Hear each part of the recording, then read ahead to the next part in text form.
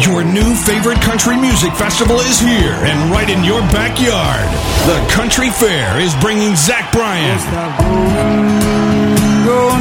John Party, Chris Young, and more to the fairgrounds at Chesterfield Amphitheater.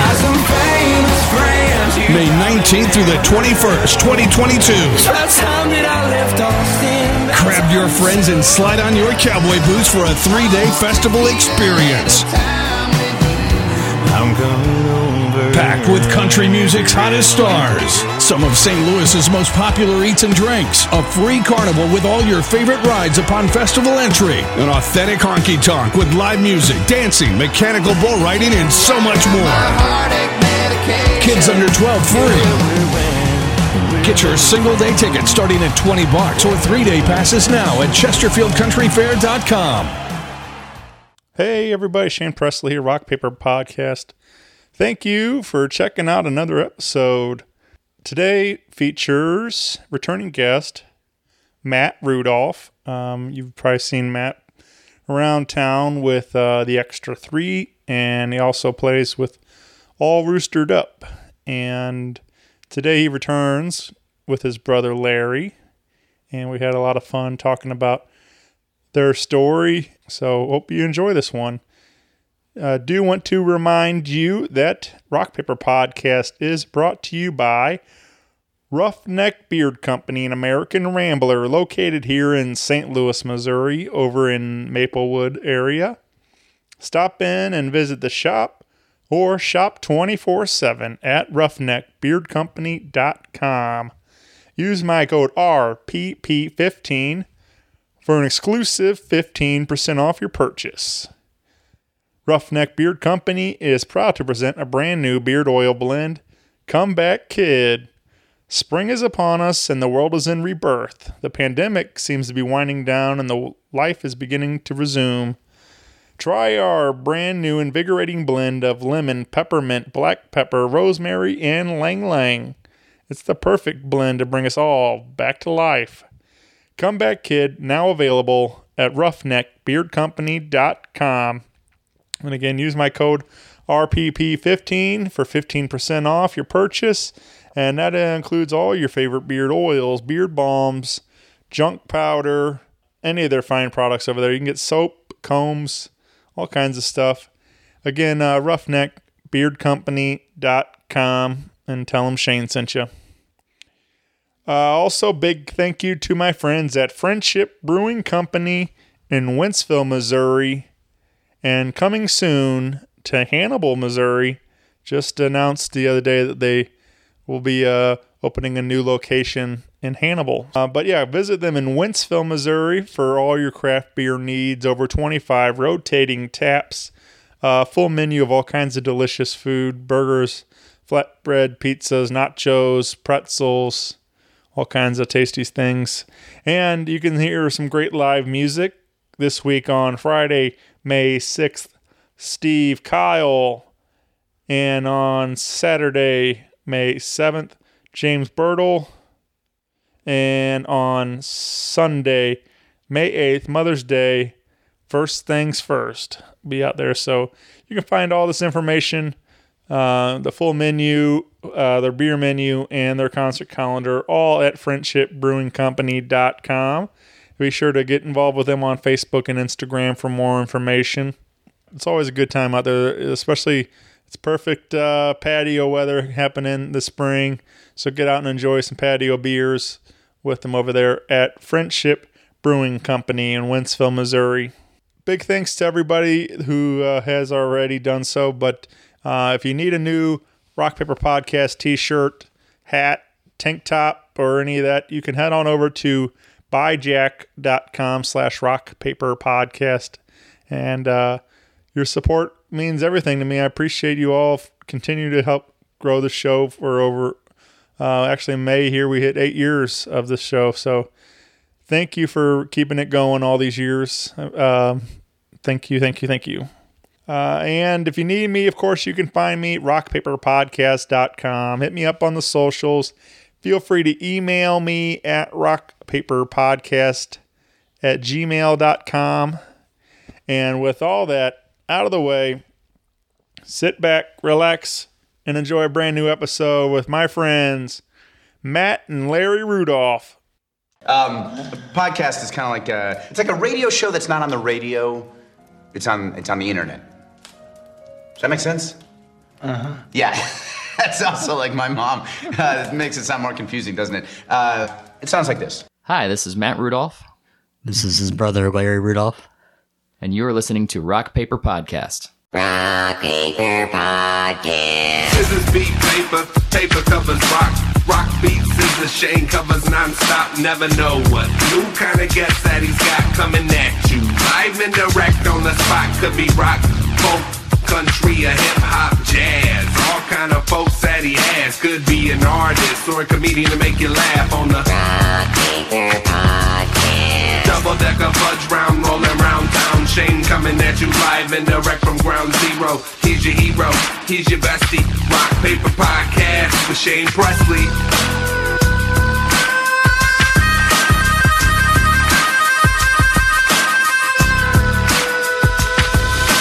Rock Paper Podcast. Hey everybody, Shane Presley here, Rock Paper Podcast, coming to you from St. Louis, Missouri. Hanging out today with Matt and Larry Rudolph. Welcome to the show, guys. Hey, Thank you. thanks for having us. Yeah, this is fun. Returning guest, Matt Rudolph. So welcome back, man.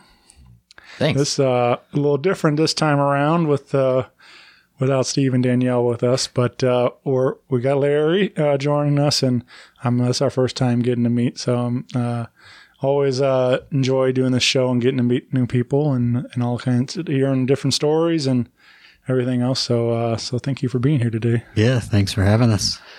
You guys hit me up a while back. I think we've been trying to do this for several months and a couple reschedules and stuff, and we finally made it happen. And you guys were telling me about that you wanted to share some of your story, and I was like, well, yeah, let's do this. I mean, like I said, I'm always down to hear some storytelling and stuff. But you guys, Jim Doyle was Yeah, Jim Doyle. a friend of, and that wanted to kind of have you guys on. So Yeah. that was sort of the gist of this, right? Yeah, so Jim was a radio host for, I forget what station, but he's been a radio host for years. Yeah. And he always thought that it would be really cool to have us on and basically ask us, because we started playing guitar when I was 6, he was 9.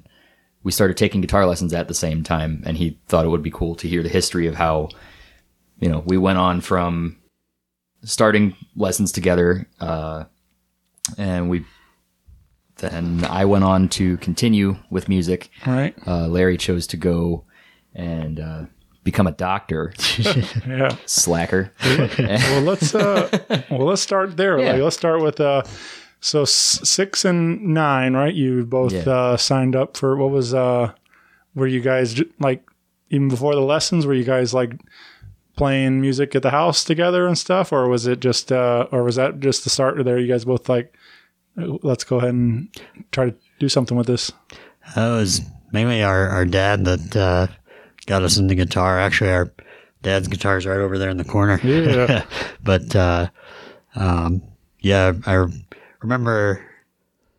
I don't remember where we were going, but I remember being in the car. We were going somewhere as a family, and he had just put it out there.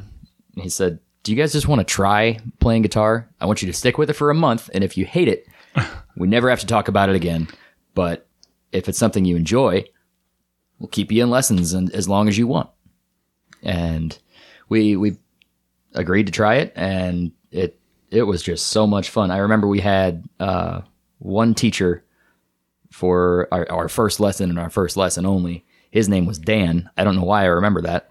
But then we went on to have another teacher that we had for the next, how long was it? Years. Yeah, at least a couple years. I want to say more like 4 to 6 years, maybe. All right. His name was Nick Navin, and He Still is. yeah, it still is. That's still his name. Yes. Shout out to Dan and Nick.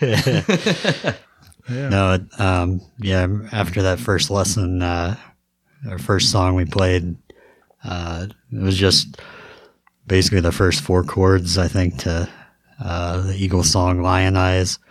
And our dad sat in on that.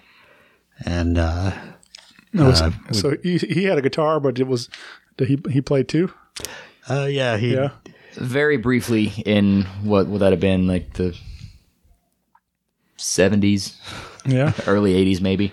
He had friends that would play music. They never, did it professionally or anything like that.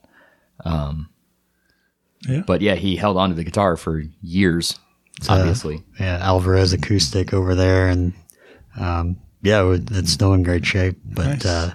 After that lesson, we thought it was cool, and so I think I got that vinyl at home, and we put the vinyl of, I don't even know what it was. I think it was the Eagles' greatest hits. Yeah, so kind of was there's this is a real song. There's more than just 5 chords. Right. Yeah. That's funny. I don't remember that part happening. But yeah. Man, I love the Eagles. There's all sorts of great tunes from those guys. But I worked with this guy last summer for the school district, and he was like had that like Eagles greatest hits like on repeat the whole summer. Like that's all he wanted to listen to, and I'm like, you just ruined me for it. I'm like, I don't want to. I don't like you. I can't listen to the Eagles anymore, man. Like it's just like I'm like you gotta have something else you want to play. Like I mean, like no matter how great a song is, I need more variety than just like the same 15 songs over and over. So, and of course he would like try to sing them too. So like that didn't help. And so I think I'm finally like a year later, I'm finally starting to like be able to listen to the Eagles again. But like it was a long time. Like if it came up on the shuffle or something like that, I'm like I just had to skip it. I'm like, Lion Eyes is definitely one that I've always enjoyed. I just kind of the smoother, softer side of what they do, and but I imagine that's got to be a good feeling though, especially when they're 6 and 9, like you were saying, like actually like figured something out, learning like, hey, Dad, here we go, check this out. Yeah. It's funny because I now there's times where I'll play with Ethan Jones, and that's the song that we start off with. Yeah. And I didn't know that. Yeah, I don't know that he knows that that's the first song I learned, but that's. And then you had that little. It was almost a toy guitar. It had nylon strings. Yeah. So it was classical, brand new. It was $40, and the brand on it was Play and Learn. Okay, that's cool. Yeah, that's what I did. That's what I plan on doing. Right. I still have the guitar in that order. Yeah, I still have the guitar, and it's got its issues, but Yeah. I wasn't very careful with it when I was younger, so it was about 24 inches long. Yeah, I think technically it's a half-size guitar, so right. Yeah, but for little 6-year-old me, it was easier on my fingers, and I could actually reach over the top of it to get the strings. I first started to try to learn on a 3/4 size guitar, and that still was too big. The guitar itself was taller than I was at the time. So, yeah. So you guys doing lessons for a few years, and I guess that's going well. I mean, you guys are really falling in love with it and stuff, playing guitar together and stuff. Yeah. That's where all the music really kind of started taking hold. Yeah, and I think it was a year into us playing, we then got our first electric guitars. That was a leap of faith by our parents, I'm sure. Yeah.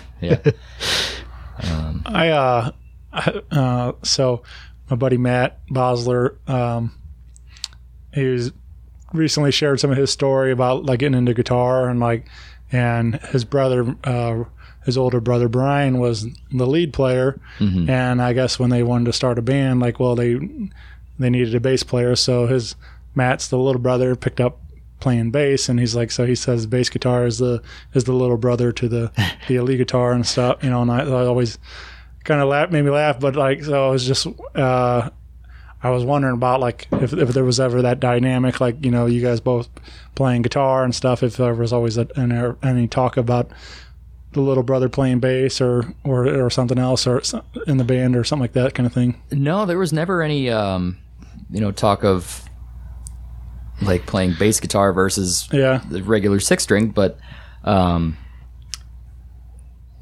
mean we were just it was a healthy competition, right? Well, sometimes not so healthy, but I think looking back, we did motivate each other to continue to get better, and there were times when we would practice together and actually help each other out. Other times that wouldn't be the case, Yeah, I mean, I think a lot of my period of falling in love with guitar was after we got those electrics, those Jay Reynolds guitars. Oh yeah, Jay Reynolds. Actually, it's over in the corner. That's going to be a theme here. But just finally being able to turn on the distortion and no, I mean, like playing Metallica on a Strat copy. There were days we'd be playing or practicing 2 to 4 hours at a time, and just trying to really nail that Crazy Train intro, and but no, I mean, that's where I think that's where we started to really branch out into different classic rock music. That's when we started acquiring music off the internet super legally now. But shout out to LimeWire. Right. But no, that just kind of opened up a new avenue into different styles, different bands, but also and for the record, we do both pay for music now, so. Oh yeah. Right. That was the Wild West of the internet. Yeah. But no, that was probably I think that was the time I was slightly better than Matt. No. Yeah, no, that was the case for a long time. Right. For a very long time. I don't remember at what point you had said that changed, but high school. Ultimately, that doesn't really matter. Yeah. But yeah, so there were a couple performances that we did when we were like 8 and 11, I guess it would have been. There was always these Christmas concerts that our lesson studio would have at some church. Zarky Music Studios is where we took lessons, by the way. I think not just us, but a lot of people owe their success to their existence. Yeah. I know a lot of other local musicians in town that have either worked there or took lessons there. So it was they had a good thing going. But yeah, they would put on these Christmas concerts, and the first one that we did, we worked up an arrangement of Carol of the Bells by it was based on the Trans-Siberian Orchestra version. Yeah. Obviously not as crazy. In my mind, it was, like, at the time. Well, yeah. Yeah. And we got a standing ovation for that one. All right. There was a part in the middle that whatever was happening on the record was just way too hard, and so we cut that part out, and he actually came up with something of his own in order to fill that gap, and it turned out really, really well. Yeah. You got any is there home video of that or somewhere somewhere there is. I would have to do some digging right. in order to find that, but yeah.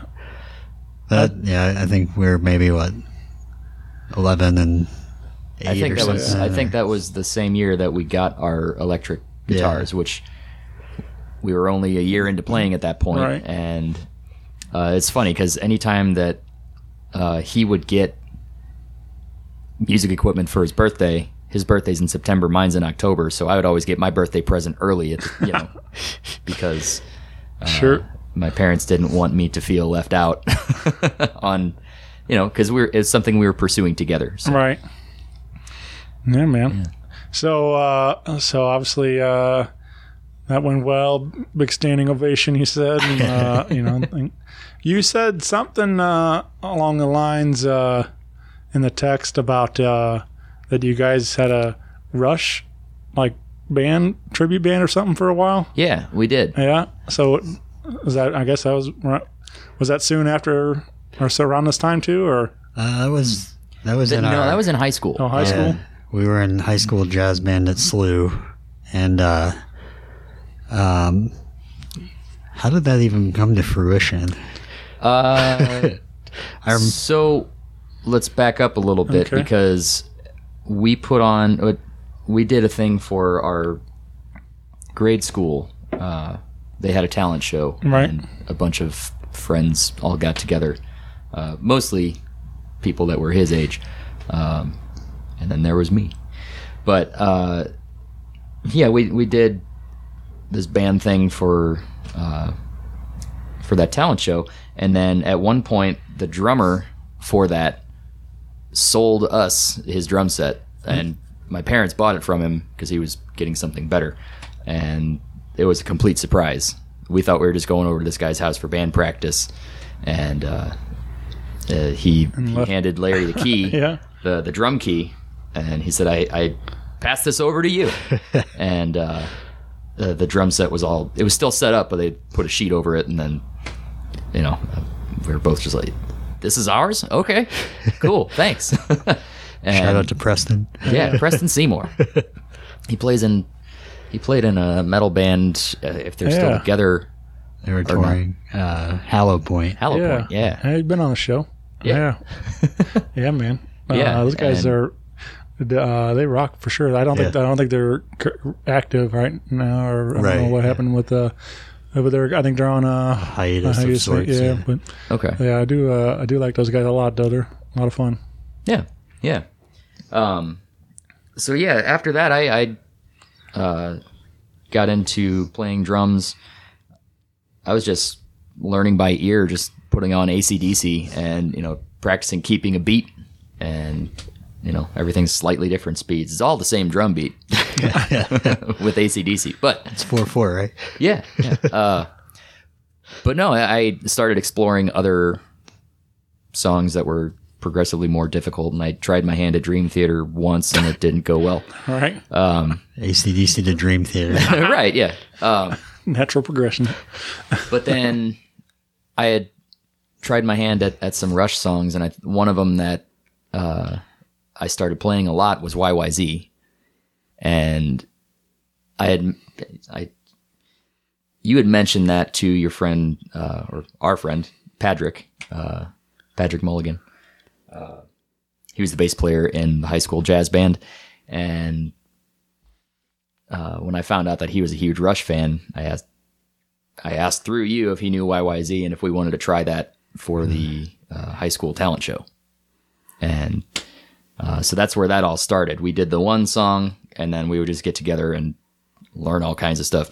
He was an incredible bass player. Yeah. Still is.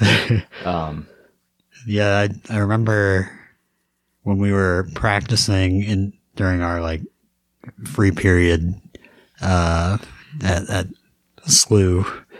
I guess we were good enough that when they were giving tours to incoming students, they would always stop in and listen to us play, muddling through YYZ trying to nail it. Yeah. For the talent show. But that one also got a pretty good ovation. Mm-hmm. But so I guess it was after you had started drumming that I was wondering how we pulled that together because we got through YYZ first, and then we're like, hey, I think we could think Let's learn some other ones. Yeah, I think we could take over this Rush thing.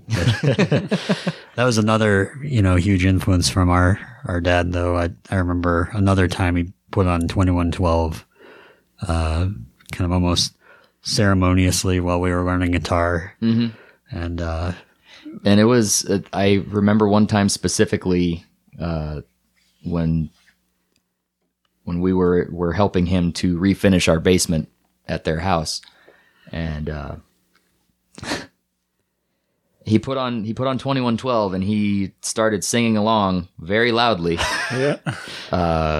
With that opening part of 2112 where Geddy Lee's hitting all those crazy high notes, and the notes were there, but that vocal tone was not. And I thought that was just the funniest thing, hearing him do that. Yeah. But yeah. My dad kind of got me into music in a similar kind of way. Like, early when I have memories of like a lot of ZZ Top, Skinner, Allman Brothers being played around the house a lot. Mm-hmm. A lot of and like when we go on like our family camping trips and stuff, there'll always be like those kind of greatest hits playing and stuff, and then also Dad was like big into like Conway Twitty, and it's like kind of like more of a classic country stuff too, and Mm-hmm. And then but musically, like we would every now and then we like I remember we had a piano at our house, and who knows when it was ever last tuned or anything, but Dad would always walk by it every now and then and just be like, like that's all he knew how to play was the opening to Bob Seger's Old Time Rock and Roll, and so it always made me laugh that was like just that's the only part he knew. Was like, and that's all you needed. Yeah. Yeah. And we kind of had a family band thing we did for a while, like not never outside the house. It was just in our like Sunday afternoons. We'd be hanging out, me, him, and my brother, and he'd start kind of noodling around on guitar. He played a little bit electric guitar, but mostly harmonica was like the one that like he shined, like, and he played out with like a couple of like blues and bluegrass bands and different stuff. Like just kind of never really like was a permanent member of the band, but just kind of jammed with different players. And but we would start like singing along and stuff to these songs, and I remember like I have vivid memories of like me and my brother doing like Ozark Mountain Daredevils, like like the I've been standing on a rock just waiting for my seeds to grow. So, yeah. And of course, at the time, I have no idea what they're talking about, but now I'm wondering what those seeds might have been. But yeah, it was fun, man. Especially like at that age, like as you're finding out who you are, and as a young man and everything, and kind of like as music starts like kind of shaping you, everything, and it's really, really fun. It's exciting times, and I wish I played, more, like it actually pursued it, but I've always just been a giant fan, and I'm sure like you guys like deep diving in through those Rush records and everything else, like you just at that point you're like just trying to learn as much as you can, as fast as you can, like oh, have you heard this? Have you heard, whatever, like just soaking it all up, man. And so like I just remember those times there was a lot of really exciting things with music for me then too. So Definitely. Sure. Yeah. And I think, how old were you at your first concert? 7? It was. Oh no, I wasn't that young. Was it? I was 10. yeah. Yeah. What was that show? Sammy Hagar. Hey, all right. Yeah, we went together. So. Not exactly the environment for a 10-year-old, but hey, it's Yeah, seeing him do that, put on that show, sure. and my 10-year-old brain was like, that's what I want to do. Yeah. And looking back, I don't know if that's a good thing or a bad thing, but no, so that definitely sparked the love of just going to concerts. Right. And that was when I was in 4th grade. And then the next year, one of our friends and I and our mom and this other kid's mom went up to Chicago to see Dream Theater. And that one was another just crazy experience. Yeah, my friend Matt and I, this was in our, because he was playing guitar as well, and in that band we were, playing with the talent show in grade school, and that was in kind of our deep dive of like Rock. metal and prog rock, and staying up all night and just listening to all these crazy solos from John Petrucci and Joe Satriani. yeah, Steve Vai, just all the virtuoso stuff. So, but that we were really into that at that point. Still are, but Yeah. But we're actually going to see Joe Satriani in October when he comes through. But Yeah. but yeah, we went to see Dream Theater live. Was it like Vi was Satriani's guitar teacher or something? Other way around. Other Joe way- oh, yeah, Satriani okay. taught Steve Vai. Yeah, that's right. Yeah. So yeah, that's pretty wild to think about. That Yeah. yeah, I knew there was a connection. I had it backwards, but yeah, I don't know. Those that'd be fun to go see him together. Yeah. I'm looking forward to it. Yeah, We've seen Steve Vai like front row basically. That was back in It wasn't basically front row. It was front row. It was 2013. I was a freshman in college. And I remember specifically, I would talk to one of my teachers and let them know that I was getting to go see Steve Vai, and I would be out of town. I'd miss a class or two. And he told me, he said, you might be able to get that excused and consider it professional development because you're going to hear, someone on your instrument, all right. and it's a worthwhile experience. So I tried that, and they didn't they didn't approve of that. They were like, "You're only going to be gone 2 days. Just do the work that you're going to miss." Hey, you gotta shoot the shot though, right? Exactly. Yeah. They did tell me though. They were more like, "Don't worry about the work until after you come back. Right. Go enjoy it." But yeah, so it was cool. I remember I got a fist bump from Steve Vai that night. Nice. Yeah. Yeah. I got to sort of not exactly dive bomb, but kind of wobble the whammy bar there. Yeah. But he definitely gets the crowd involved. I think, what was it, a couple dozen people up on the stage at some point. But Yeah. But Was that your first concert too? The Sammy show? yeah, we went Yeah. as a family. So My first one I remember like asking my mom to take me to was Matchbox 20 in 1997 nice. at Enterprise, whatever, Yeah. whatever Sabbath or whatever it was then. So with Semisonic and Soul Asylum opening up. Oh, So nice. that was the first, that first record came out from Matchbox 20 and was like massive, and that was that was big one for me then. I was like, and my mom took me and my buddy Chuck, and it was a good time. Solid 90s show. Yeah, for sure.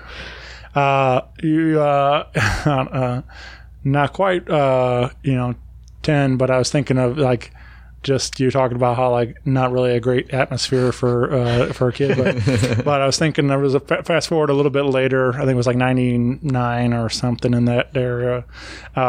There was this show went to at like a Z107 summer party thing, and maybe 2000, whatever it was, but it was right there like, or maybe not. No, it had to be like 99 because like Sugar Ray was there.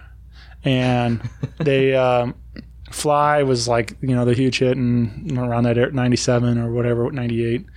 But I remember specifically that song that they were playing, and like there was this guy in the lawn, like had a joint hanging out of his mouth, and he's like singing along, and he's got his arms out, and he's like, I just want to fly. And I'm like, I don't know, for whatever reason, that's like burned into my brain, this guy singing this song, and like, and that sticks with me still all these years later. I will say, at one point during the Sammy Hagar show, I turned around, and we were in the seats at Riverport, and I turned around, and like the entire lawn was just nothing but, you know, glowing cloud of smoke.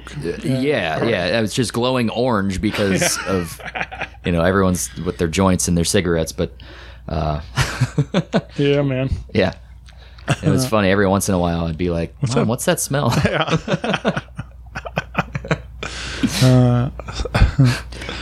Yep. It was a good time though. Yeah, man. Rock and roll. But we did Bonnaroo 5 years in a row together. So I only went 4 times. I guess that's your right, first year. You went without year. me. Yeah. Because you were also pretty young. Yeah. I was before high school for you. I was in high school at the time. Yeah. So, but yeah, I was 17 when I went to my first Bonnaroo, and the selling point on going to that one was the fact that Fish was headlining it. One of my friends in high school introduced me to.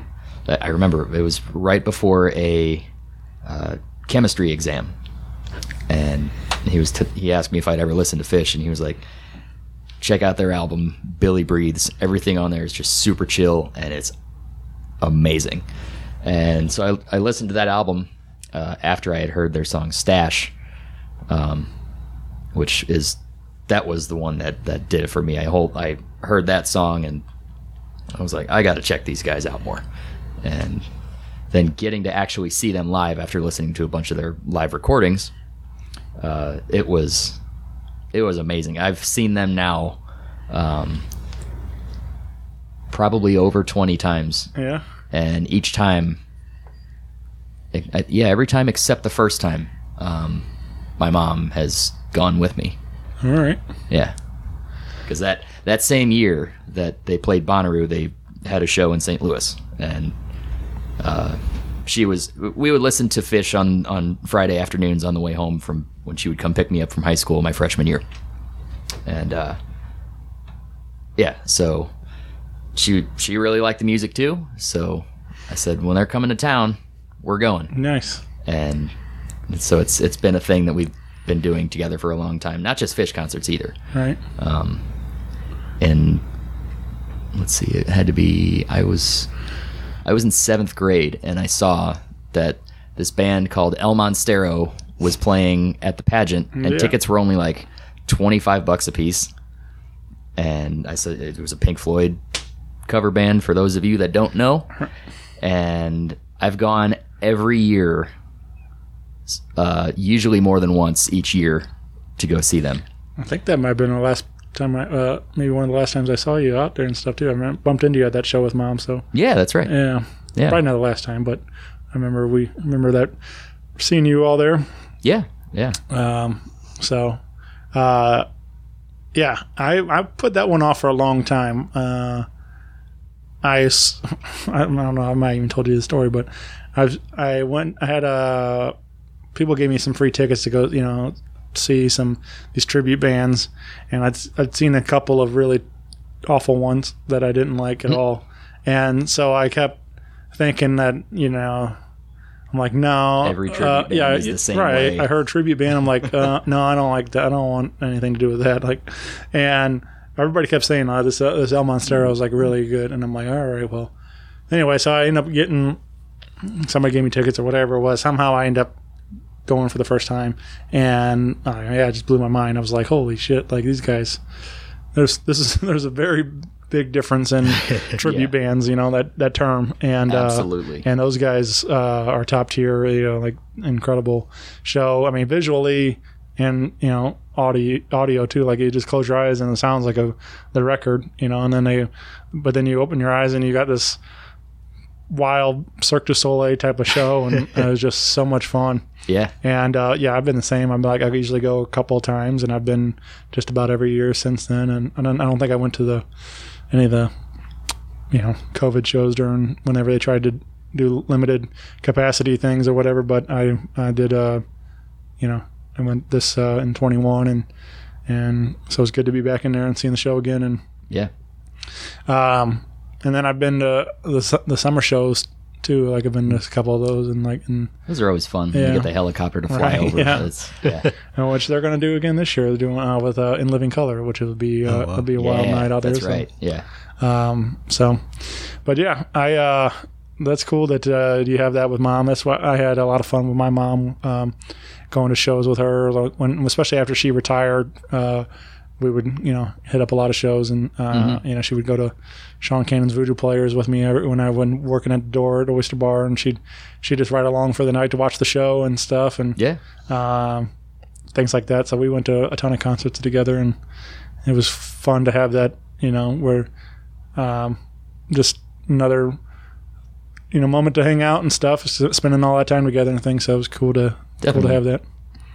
But yeah, man. So you guys, you kind of alluded to early on that you guys spent a lot of time playing music together growing up, but there was a point where your paths started to split, right? So going to school and things. So what was that? What was that? Was there a certain moment you think of, or was it just or was it just natural, like I'm going to put the guitar down for a little while and focus on school, or how's that? I'll let you speak on that one, because I don't...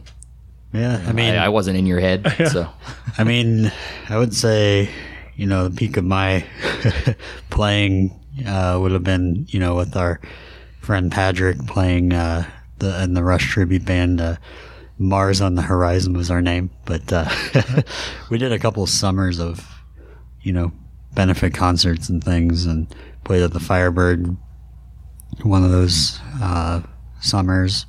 That was in high school. Mm-hmm. I still have the $20 bill that we got from the venue. That was my first paid gig. Yeah, man.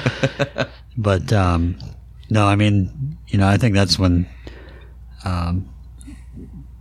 Matt, I think that's when you really took off just musically, learning Neil Peart songs by ear. I don't think many people can say that. They weren't perfect by any means, but... Well, but I don't think many people can say they've done that. And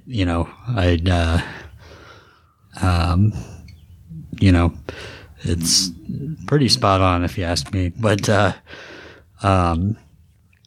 yeah, I guess after graduating high school, that was kind of the point where I don't think I actively, sought to put the guitar down or anything, but went off to college, But you stopped taking lessons when you got into high school, though, right? Yeah, because it kind of transitioned into jazz band through high school. So I think that was the conversation I had with Dad, because at some point it was...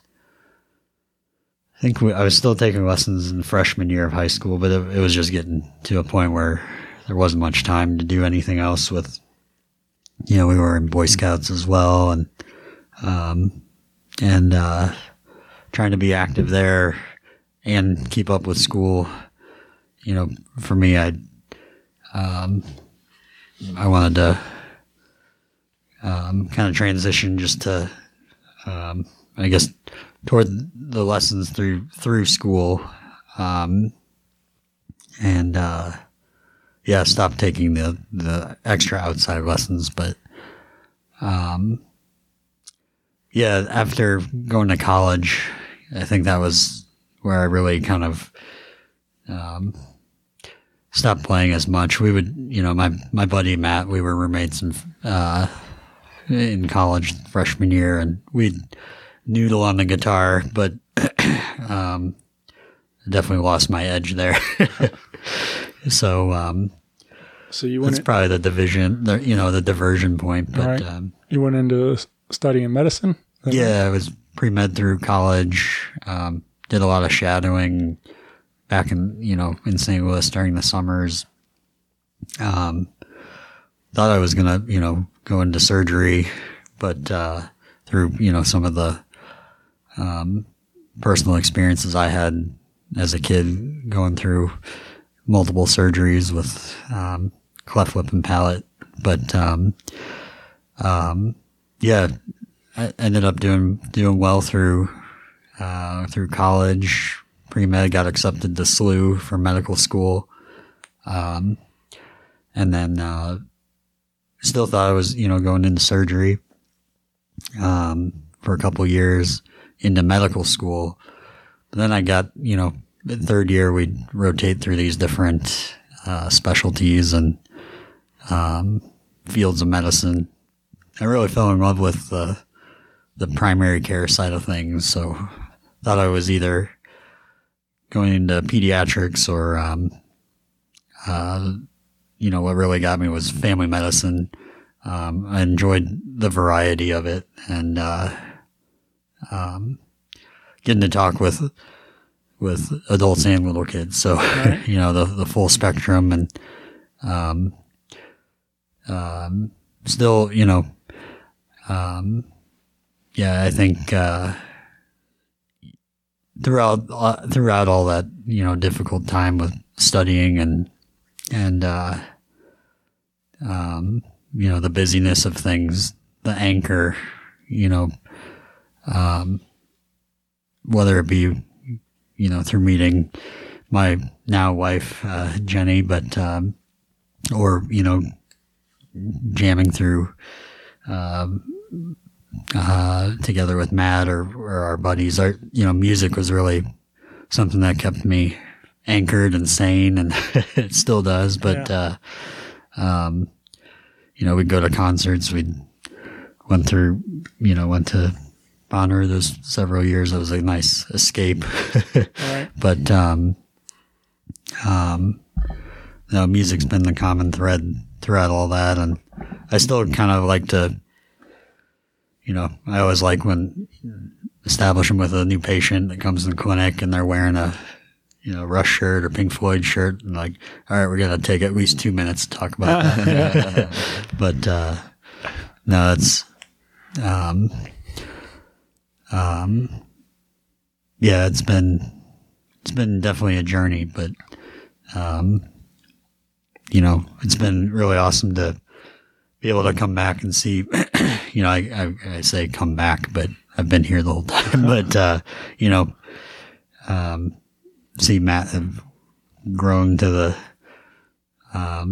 through the ranks with music and being able to hop up a couple times on stage with you, and jam at the Oyster Bar or at Cafe Telegraph or wherever. But, yeah, that's always fun when you get to do that. And, that Steve Bauer is just super cool for, letting musicians come up and play. And yeah, that guy's all right. Yeah. Decent. Yeah. Decent person. I love Steve. He's one of the best. Yeah. But yeah, big shout out to Steve. Yeah, absolutely. In my undergrad, I got my bachelor's in music education from Webster University, and I didn't have to, but I chose to put on a concert. And I invited Steve and a couple of the other people that I had known in my music community to that point. Just people that have basically seen me throughout the entire process, because Steve was one of the managers at Zarky's when we first started there. And after that concert was done, we played Spain by Chick Corea. That's not an easy one to play. And after that was the last tune of the concert. After that was done, Steve came up to me and he said, his exact words were, "Holy shit, I knew you could play, but I didn't know that you could play like that."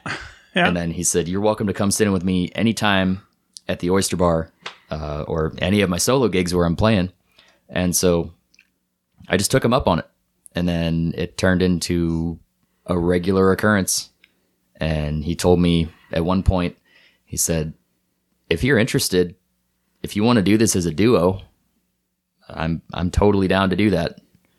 And I said, are you sure you want to do that? Because like, I don't want to take away from your pay. And he said, I'm having too much fun. I'll take the pay cut and we can just do this more. And you know, it's worth it. So that was super humbling, you know, to hear that from him. Yeah. And how old were you then? 22. So that's like when you first became a professional musician, I guess, or essentially? Yeah. So, and it was crazy because that concert was in November of 2016, and then I graduated in 2017, in May of 2017, and I just took a job teaching guitar at the junior high school down in Cape Girardeau. So I was 100 miles away from St. Louis, and you know, Steve was not exactly thrilled that I was going to be leaving town after we had just started this, you know, after I committed to doing the duo stuff with him. And for a while I was teaching, it was, you know, I wasn't able to be up in St. Louis every weekend. But then it got to a point where he would text me early in the week and he'd say, I'm doing a gig this weekend. Come play if you want. I can pay you. So I just started coming up every weekend. And, you know, it became a regular thing. And then when All Roostered Up needed another guitar player, they looked for about a month, and I subbed with them a couple times in that time. And I would hang out with Steve on the weekends after shows were done. And I told him, I said, I'm willing to make the drive. It's too fun. Yeah. And in March of 2018, so towards the end of my first year of teaching, I was hired to be in the band officially. Nice. So I was making that trip up every weekend for the next year. Yeah. And then I left teaching in Cape to pursue grad school. So, and that's just about done now. I have one more big test I have to take. Yeah. But it should be official in May. Yeah, that was part of the I mentioned some of the reschedules. That was some of it. You were my part too. But you had your calendar pretty booked up with school and things and preparing, studying and and you just had this big concert, right? That you were. Yeah, so I was given the option when I started grad school. Instead of writing a thesis, I was allowed to put on a concert. Sounds like a no-brainer right there.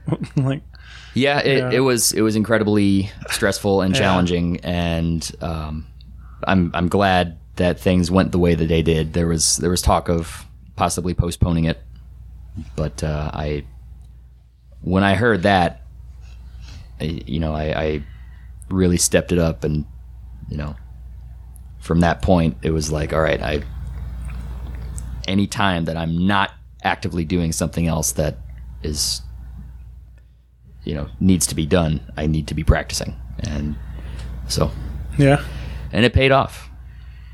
Man. Yeah. Help of Ian and with the help of my bandmates throughout the entire process too. Ian Bushman and Matt Davis, also from All Roostered Up, they were on the concert with me, and then we had a drummer who I knew the first time I was at Webster.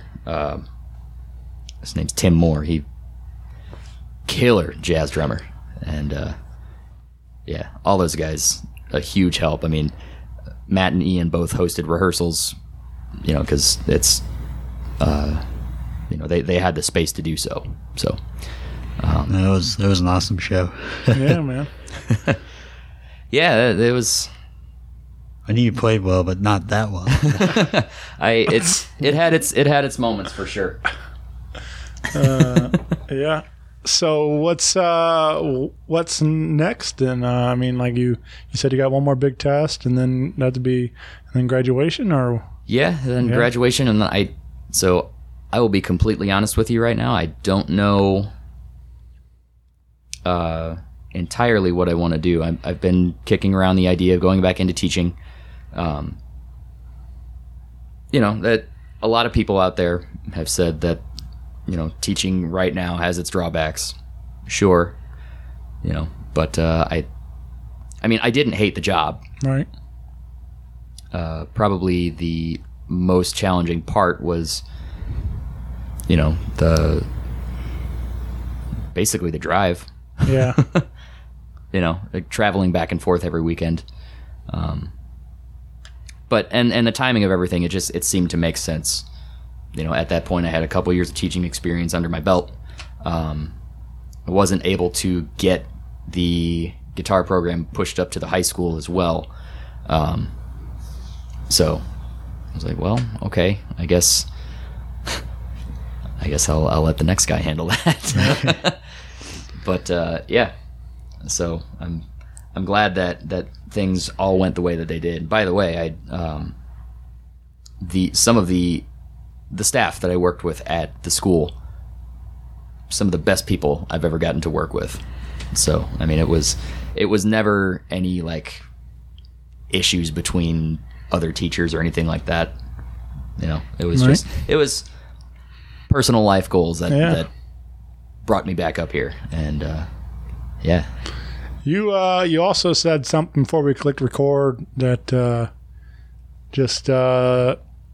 yesterday you got to jump back behind the kit again? Oh, yeah. You got to dust off the drum chops again, and Yeah, we had Ron Sykes from Funky Butt Brass Band with us, and one of the best too. yeah, and Always there wearing his Rock Paper Podcast hat too, man. And he was yesterday, too. He's, yeah, I need to put that guy on the payroll or something. He's always out advertising for it. yeah, he. It was funny. Steve turned to Ian, our sax player, and before we do the last song, whenever we do "You Can Call Me Out" by Paul Simon, he'll usually tell Ian, play some stuff, and we'll do Paul Simon. And when he said that, I turned around to Ron and I said, "Do you know the chords to When the Saints Go Marching In?" And he goes, "I think so." So I told him what they were real quick, and then I was like, "All right, we're switching spots." So he played my guitar for that little bit, and then I got behind the drum set, and my chops were not what they used to be, especially after 3 or 4 shots of Jameson. So spread out over a 3-hour period, by the way. It wasn't all back to back. Yeah, is that one of the? I mean, obviously guitar has been the big one, but have you done any drumming much since the Rush tribute days? And Not really, no. The kit is all still. It's not even set up in the basement right now. all right, When I moved back home for grad school, I basically just moved my entire apartment's worth of stuff into my parents' basement, and there's a couple pieces of furniture at other family members' houses right now. Couple dozen guitars. Yeah, there's a lot of guitars, and the collection has only grown since I've started working at Music Go Round. what's the the prize piece in there? You think what's The prized piece? What's the guitar that like means the most to you? You think? Or is it The one that means the most or is is it probably still the one that I've that play had. and learn? What's that? Is it still that play and learn? So I do want to hang on to that one for, obviously sentimental reasons, Yeah. being the first guitar. The one that I think I still love playing the most, and I have quite a few. The one I think I love the most it's a PV JF1. It's a semi-hollow body guitar. I bought it with my own money when I got it for my 11th birthday. That was my birthday present to myself. It was $400 brand new, and the case had to be bought extra. And I remember my parents saying, "We'll buy the case. You've saved up enough of your money." So, yeah. Yeah, man. That one, that's one of my favorites. I bought another guitar from Guitar Center right before I bought that one, and Bobby Caldwell, who also worked at Zarky Music, he was a phenomenal guitar player. He's in the Missouri Country Music Hall of Fame. Steel guitar. Yeah. Like the International Steel Guitar Academy or whatnot. Someone told me, and I would need to verify this, but someone told me that in the liner notes of the Allman Brothers' first album, it says, "Special thanks to Bobby Caldwell. He taught one of the Allman Brothers how to play at one point." Man. Yeah. All right. And what, Willie Nelson too? Didn't they know each other? possibly. I've heard. I don't. I'm not gonna, say that 100%, but it's very possible. Bobby was an amazing guitar player, and this guitar I bought, he told me, he was like, "You don't want that for the kind of music that you play. Take that one back. I have one that's so much better." And it's that PV guitar. So yeah, and he was right. Very cool. But yeah, he was cool. He had a special handshake that he liked to do with my brother and me. I think we were a couple of his favorite students that he would see every week. There were times he would interrupt our guitar lesson if he hadn't seen us come in before our lesson started, just to do that handshake, and then he'd turn around and leave. It was cool. All right. Yeah. See you walking up and. Yeah, there were times. Oh, he loved to mess with us too. There were times when he would jump out from behind the counter and change the open sign to closed, and then lock the door as we were walking up. Yeah, and that continued into after you stopped taking lessons. And there were a couple times he got me because it happened before I noticed that he was doing it. And then I got up to the door, I saw it said closed, and I turned around and walked away. And I think there was one time he didn't stop me. So that counted as a no-show on my lesson. Oops. Got him. Yeah, man. That's I don't know. I wish I knew more about guitar. Like, I think they're pretty. I think they're cool. Like it just and I see all these guys playing all these different models, and they all have their own, different characteristics and stuff. But I don't know. I don't know much about that world. But it's I do find them all interesting. Like I just love enjoying watching them all play, and everybody's got their own taste and their own weight styles and stuff, and like it's just it's really cool as a fan, like to watch like all these different people play literally the same instrument but make find their own path with it, and then there was I was talking about the other night about how you got these guys like along the way, your Hendrix, your Eddie Van Halen, or these guys that like change the way we know the instrument to be played, and like all of a sudden like make it a whole new thing. Like they just totally reinvented the way the guitar's played now, and like and so those are interesting moments to think about those through history. These guys that picked up the guitar just like you guys did, and someday they change the face of the instrument, how we know it. So one of the things that stuck with me was when I was teaching in Cape. One of the band directors showed a video of it. He was a trumpet teacher, and he was teaching beginning trumpet. And one of the things that he said to his class it might have even been just the first day of class, he showed him this video, and he said, "There was a time when that person that you just heard played worse than you guys are right now." Right. Which is true. There's very few people out there that can just pick up an instrument and immediately they're good. Yeah. And the whole child prodigy thing. it still takes work, at a certain point. If you just let it, if you just keep, playing the same thing over and over, you're going to hit a plateau. It still takes work to take in that new musical language and get it out through the instrument.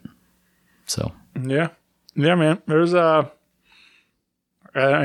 just those guys all work their ass off. Like that's the key to it all. Like probably constantly just playing around all day with the guitar, learning as much as you can, like you're saying. And but yeah, I think I think people just assume sometimes that it's just going to be easy right off the bat, and well, that's not the case. Anything you want to do is going to have to require work. I mean, whether it's guitar or whether it's going to medical school and stuff. So either way, you're going to have to work hard to learning and trying to study from everybody that's done it before you. So, but yeah, I think even even do this podcast, man. I think I often get asked, how do I do it? How do I do a podcast or whatever, and that kind of things. And I'm like, yeah, anybody can. You can buy a mic, and people let them start. People have these ideas, and then they realize, oh, that's a lot of work. It's like it's more than just this. It's you got to learn how to edit. You got to learn how to do all whatever. Just there's more to it than just, hey, I'm going to press record and do a podcast kind of thing. So.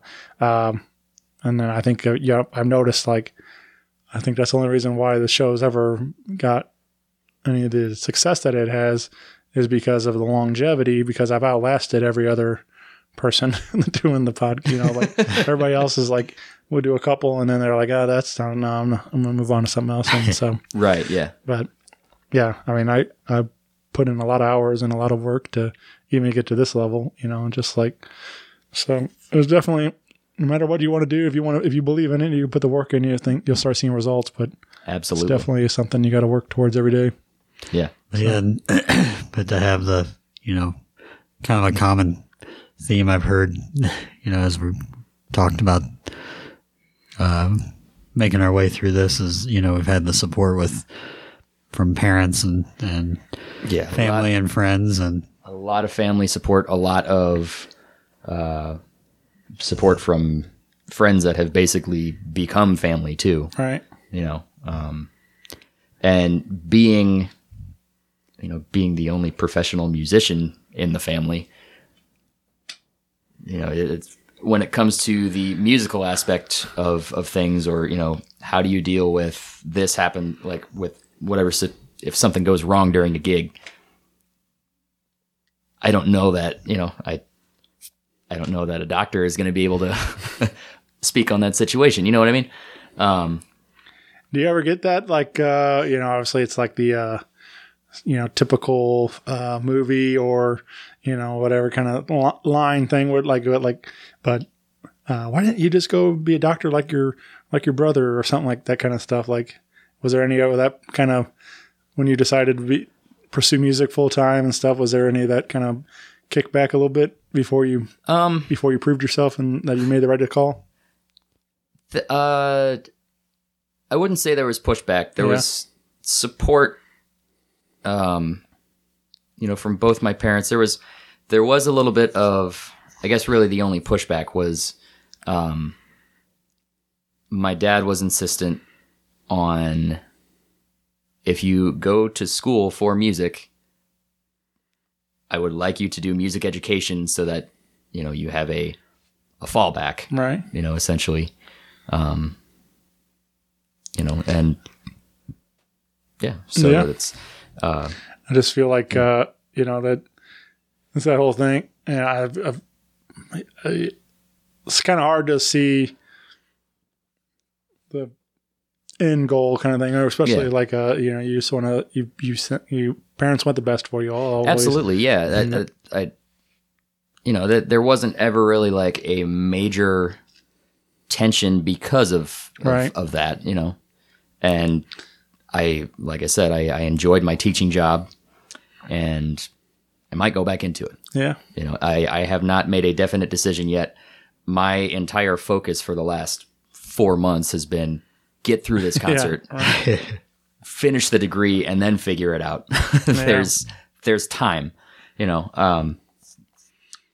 But yeah, I and going to school for teaching and doing the teaching job only helped shape me into the musician that I am. Sure.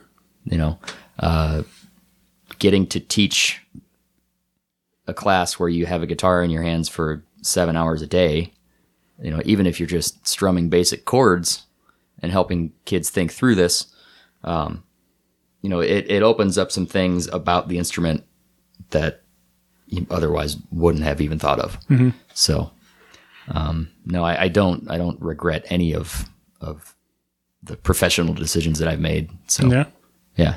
Has it always been? It's always since that Sammy Hagar show and stuff. That was always music's what I want to do. It was never. Yeah. It was never. I want to do something else. Like I never had that dream as a boy. Not really. No. It's always I want to do that. Yeah. Yeah. So. You know, other things had caught my interest while I was in school. I really liked my science classes, but you know, I never thought beyond like science class. I want to be a chemist or something like that. Mm-hmm. You know, I kind of always knew that I wanted to have music as my job, right? Because I loved it so much. Yeah. I don't know, man. I'm still trying to figure out what I want to do when I grow up. So I'm aren't we all hoping one day that I find the right thing. But I kind of went through a little. I related to your story, even though I'm older than you. But like there was those same kind of things when I was that age, and there was a lot of like when I was going through high school and stuff. I believed that I wanted to maybe pursue education as being a high school teacher and doing and coaching basketball and football or whatever, getting involved in that kind of thing, because I had so much fun as a student doing that stuff, like that I thought it'd be fun to pursue that professionally and be involved. And I don't know, I quickly realized that school's not my strong suit. I'm not a great student. I don't know. So I was like, college wasn't really for me, and I did, and then I started working. But I kept like, as more and more of that shift happened for me, like where music started really taking over my life, like where I'm going, just wanted to go to as many concerts as I could. Started doing the podcast, 8 years ago, and started doing that as much as I could, and I kept thinking maybe one day that this will open up the right door to where I can pursue something in music. Somehow, I don't know whether I've often thought about it'd be neat to have like my own venue and do my own concerts there and stuff, and that kind of thing. Like there's a lot of different options, even as like you're talking about being a guitar, you have your stage options, but you also could teach or do lessons or all the other things that come with it. And so you pretty much have to do that as a musician, right? Very few people make a living only playing music. Mm-hmm. They're usually teaching or working another job in addition to it, and it's whatever works for one person might not work for somebody else, Mm-hmm. Well, I think that's across the board in entertainment. Like, unless you hit the point where you're like, top tier kind of thing. But right. But I've got buddies that do stand up, and then they also act, and like I got a friend who does voiceovers for commercials and stuff. From like whatever, you find these little things that help pay the bills and keep it going and stuff. But you learned how to wear a lot of different hats to keep going. So, but it's all related. They're just not, you can't ever really like this one job is going to be the one that takes care of everything until it does. Right. So yeah, it's a lot of work to get to that level, but yeah, man. So I don't know. Hopefully, we'll all get to where we want to be at here, and things continue to keep pursuing those dreams and stuff. So Yeah. I see those memes online, you know, like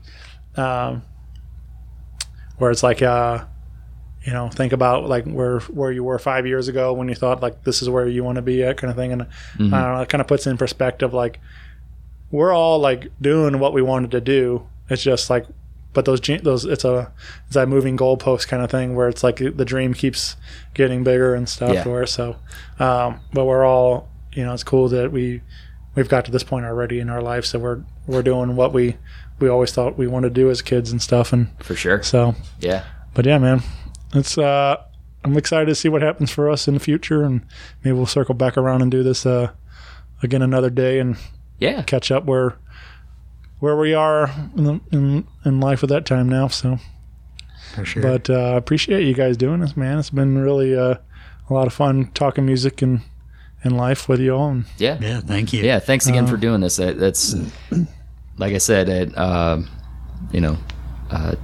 Jim always thought that this would be really cool to do, and the interview probably would have only been like a 15-minute radio Yeah. spot or something like that. So it's cool that we got to have an extended conversation about it. But yeah, unfortunately, he had passed away unexpectedly. He wasn't ever in bad health or anything like that, and we never got the time to be able to schedule it. So Yeah. thank you again for doing this in his honor. yeah, man, I didn't know him, but I knew it meant something to you guys, and I want to support, and if I think it's cool that you to pitch the idea, and shout out to Jim. I mean, I think it's nice that he expressed interest in it and like wanted to support too. So Definitely. Yeah, he was a huge supporter of All Roostered Up. Yeah. He and his wife would be there almost every Saturday. So nice. yeah. That I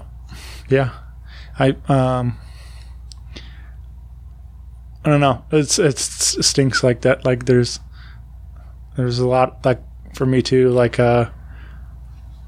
which I try to be better about it now, but like there's been a lot of those where I keep saying I would do it, or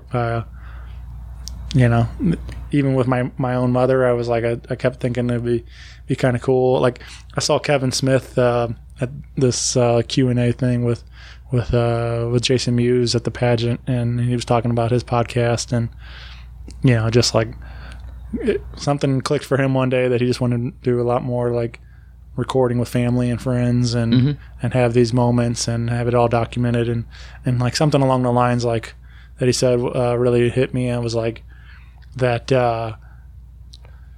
like as we get older and like the mind starts to slip and memories fade and things, like the sound of somebody's voice is like the like one of the things that goes first or something like that.